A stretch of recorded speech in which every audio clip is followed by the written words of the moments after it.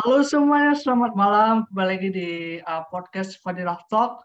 Kali ini kita akan berbicara soal yang lagi booming nih di kalangan anak muda, oversharing. Ya, jadi malam ini kita akan membicarakan tentang topik oversharing dan kaitannya dengan psikologi. Sudah hadir bersama kita Kak Audi Vidya, uh, psikolog dari mental care juga. Mungkin Kak Audi bisa menyapa audiens kita semua di YouTube. Silakan Kak Audi. Halo, halo semuanya. Perkenalkan saya Audi Vidya, salah seorang psikolog klinis yang sekarang juga lagi aktif banget di self development ya. Jadi aku senang banget nih bisa menemani teman-teman semua gitu buat sharing mengenai overshare gitu. Ya, Overshare ya, jangan sampai oversharing. sharing kita nanti dianggap overshare juga. Oke, oke. Jadi Oke. untuk pertama sekali saya ucapkan terima kasih untuk Kak Audi telah berkesempatan meluangkan waktunya untuk hadir di podcast saya. Oke, mungkin topik kita agak sedikit sedikit menarik sih Kak, apalagi di kalangan anak muda ya, zaman sekarang oversharing. Setahu saya sih oversharing itu karena orang tidak sadar kan, gitu ya. Dia kan share sesuatu nih, menurut dia tuh di dalam koridor itu sudah tepat, tapi dalam koridor orang berpikirnya oversharing. Mungkin dari sisi Kak Audi, oversharing itu apaan sih?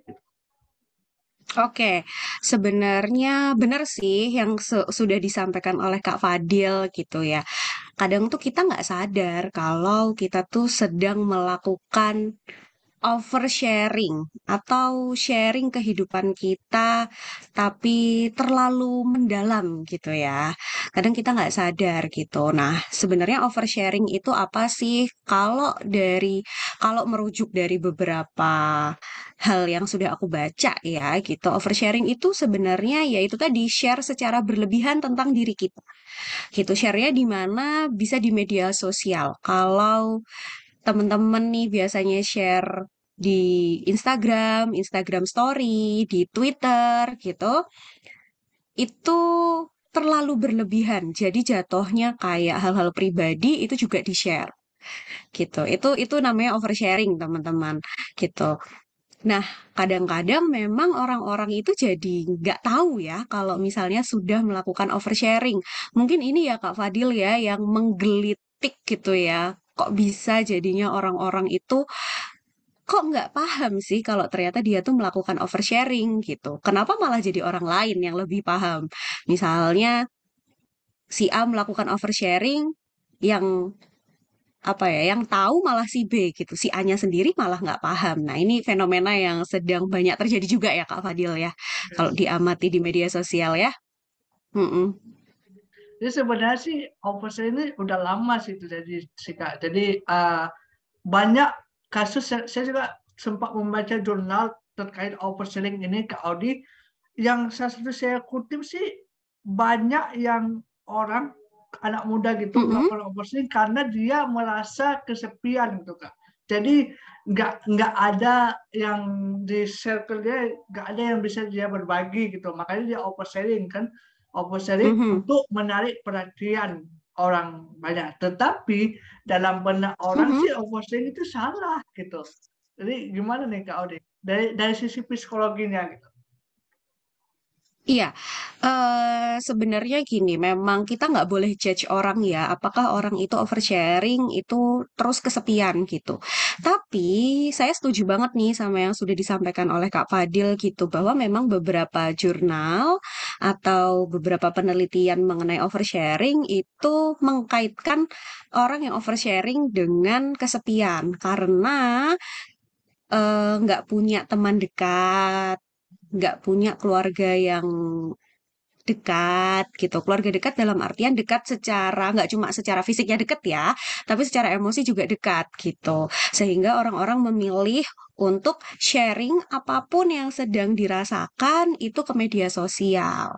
Selain itu, biasanya orang-orang yang oversharing itu juga erat kaitannya dengan kesulitan meregulasi emosi. Jadi kalau misalnya kita tahu ya, kadang kan oversharing nggak hanya sharing tentang hal-hal baik yang sedang terjadi, tapi bisa jadi marah-marah gitu, atau lagi ada drama sama temennya misalnya, atau lagi sama pacarnya misalnya. Nah, di situ kan berarti ada apa ya, kesulitan untuk meregulasi emosi ya. Dia belum paham nih mana mana sih yang perlu aku share, mana yang enggak. Kok semuanya jadi di-share kayak gitu. Karena sebenarnya semua yang kita lakukan memang ada kaitannya ya sama psikologi. Kalau memang mau dihubungkan sama psikologi kayak gitu. Beberapa jurnal juga mengkaitkan antara oversharing dengan kecemasan karena dia pengen terlihat wah gitu, pengen terlihat wah daripada orang lain. Kayak contohnya sekarang kan banyak banget ya kafe-kafe yang Yes. bagus gitu. Iya. Kayak nggak mau ketinggalan gitu. Aku pokoknya harus update kayak gitu. Nah, ada perasaan-perasaan ke situ.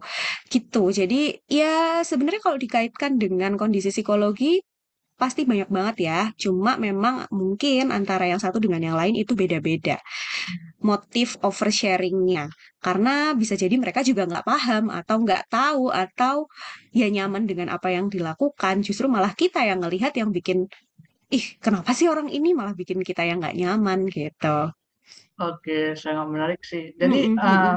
Kak Audi kan juga fokus, maksudnya juga aktif di mental care kan, mental care salah satu platform psikologi gitu. Eh, Pernah nggak suatu ketika Kak Audi menemukan kasus seperti ini di mental care? Oke, mungkin ini aku iniin dulu ya. Namanya bukan mental care, tapi mental healing, Kak.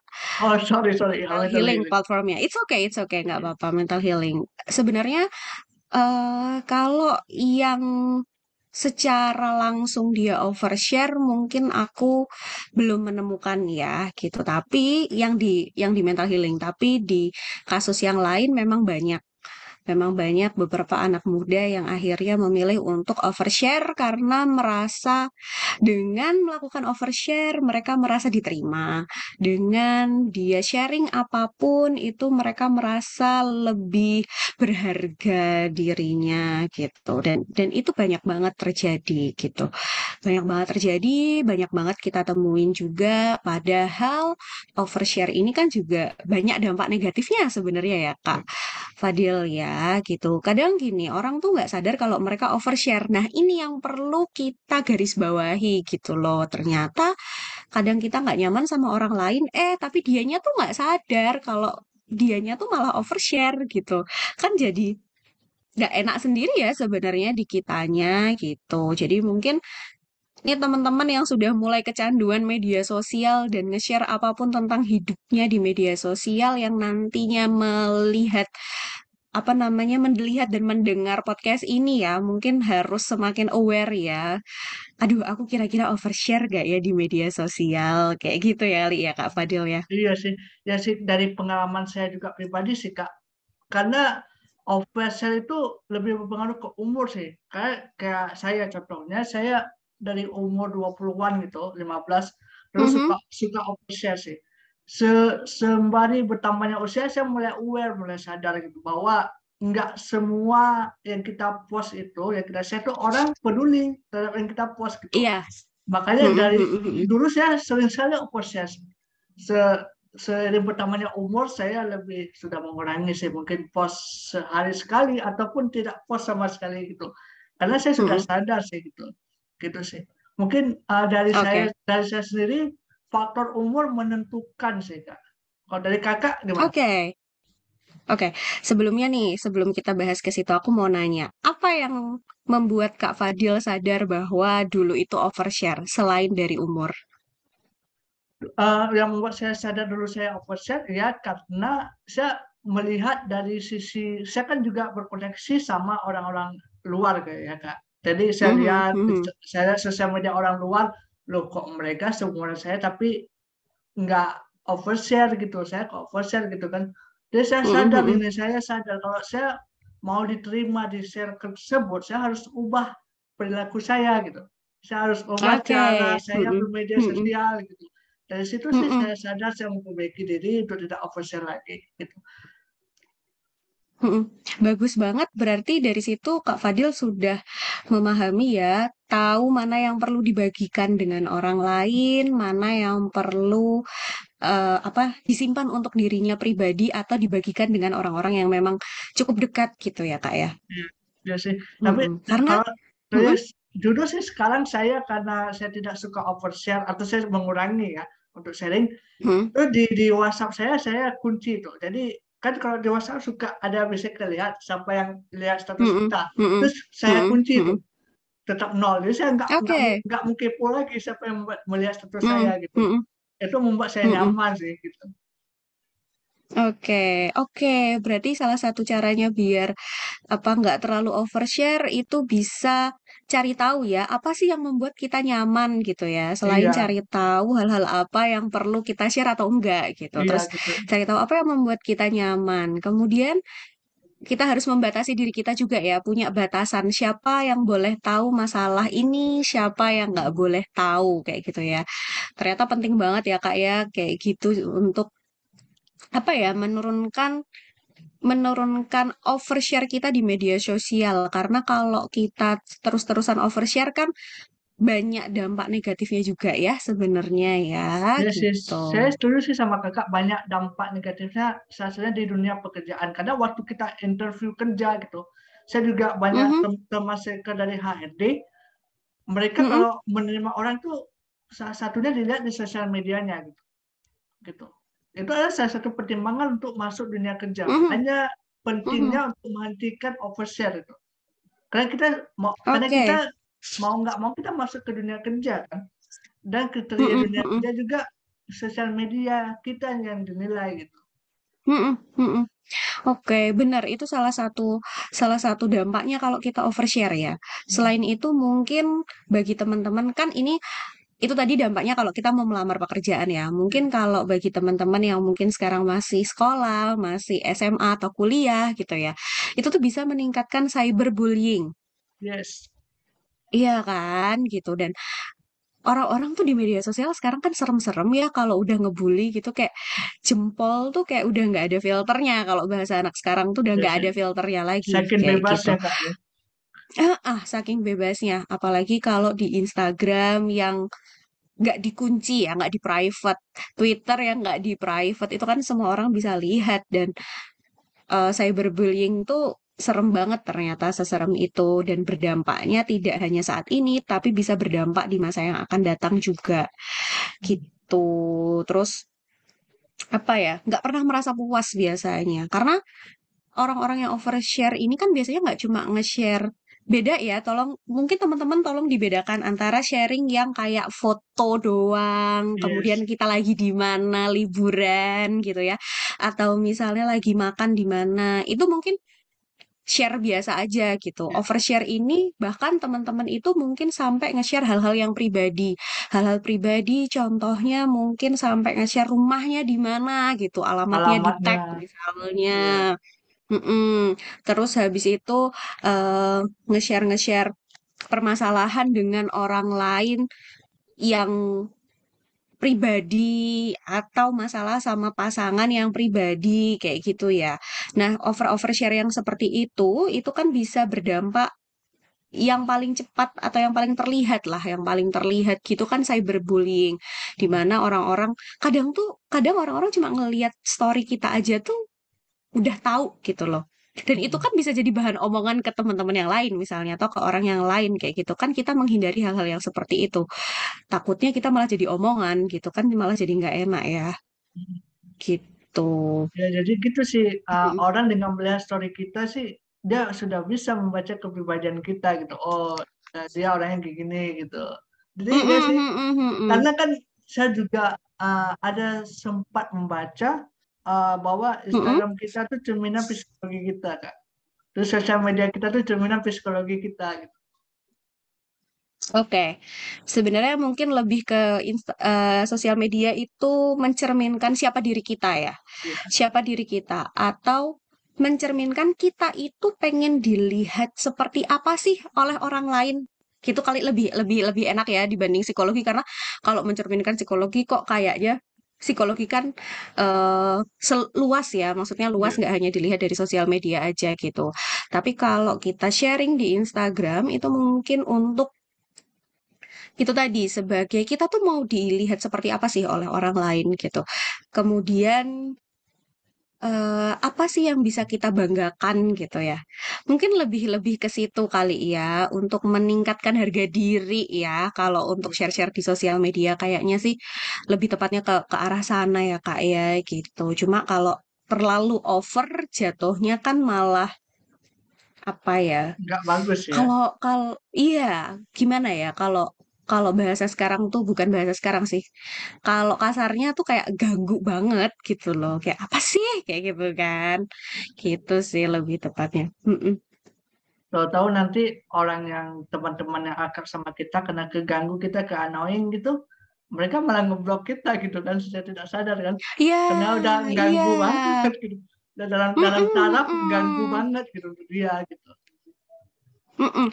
Block atau mute ya malah ya gitu Iya. kan sedih ya maksudnya di block atau di mute sama teman-teman kita gitu. Jadi better kalau teman-teman masih merasa diri kamu overshare gitu, coba deh lebih banyak untuk menghabiskan waktu sama teman-teman dekatnya gitu. Menghabiskan waktu sama teman-teman dekatnya, terus habis itu coba ngobrol, banyakin ngobrol, cerita gitu. Jadi ketika lagi quality time sama orang-orang terdekat, sama teman-teman terdekat, bisa dijauhkan dulu gitu HP-nya. Gitu. Jadi bisa menikmati momen dan itu emang mungkin kesannya kalau sekarang menikmati momen tuh kayak ah yang bener kayak gini doang gitu. Tapi kan itu nanti jangka panjang ya kayak kalau udah kita nggak sama teman-teman, kita tuh jadi wah dulu ternyata menyenangkan ya gitu. Sedangkan kalau kita ketemu sama teman-teman cuma buat pamer doang di sosial media, tapi ternyata tidak menikmati momen bertemunya, itu kan sayang ya gitu. Jadi Tapi temenannya juga kayak kelihatan nggak tulus pura-pura gitu kan. iya sih, saya setuju sih sama pendapat kakak gitu. Tapi ada juga kak orang orang bilang gini kan, yang saya share itu kan prestasi saya gitu. Itu salah nggak sih Mhm. kak? Oversharing terhadap prestasi kita. Itu menurut dari sudut pandang kak itu salah apa kak? Oke, sebenarnya gini, sharing itu boleh aja, apapun itu. Tapi teman-teman perlu tahu dan perlu tanya sama diri teman-teman sendiri. Pantas nggak aku nge-share ini? Atau perlu nggak aku nge-share ini? Gitu. Kalau misalnya yang di-share adalah prestasi, karena kita bangga sama diri kita sendiri dan kita pengen orang-orang itu paling nggak mencontoh kita misalnya, ya nggak masalah gitu. Boleh aja sebenarnya. Jadi silahkan teman-teman bangun batasan teman-teman sendiri gitu. Apa sih yang boleh aku share dan apa sih yang nggak boleh aku share gitu. Yes. Nggak cuma hanya dari sisi prestasi aja mungkin, tapi mungkin hubungan dengan orang lain. Ada banyak teman-teman yang ada banyak teman-teman yang akhirnya memilih untuk tidak share keluarganya di media sosial karena takut nanti kenapa-napa. Ada juga yang memilih untuk tidak banyak nge-share hubungan privasi dengan pasangannya, kayak gitu. Nah, silahkan teman-teman di podcast ini, podcastnya Kak Fadil, itu tanya sama diri teman-teman sendiri gitu. Apa yang perlu aku share, apa yang nggak perlu aku share, apa yang boleh dan apa yang nggak boleh gitu.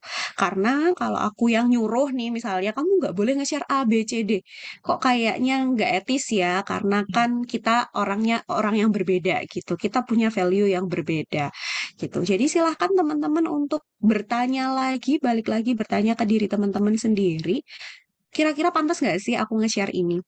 Apa sih yang perlu aku share, apa yang nggak perlu aku share Oh, gitu. sangat menarik sih kak. Itu sih.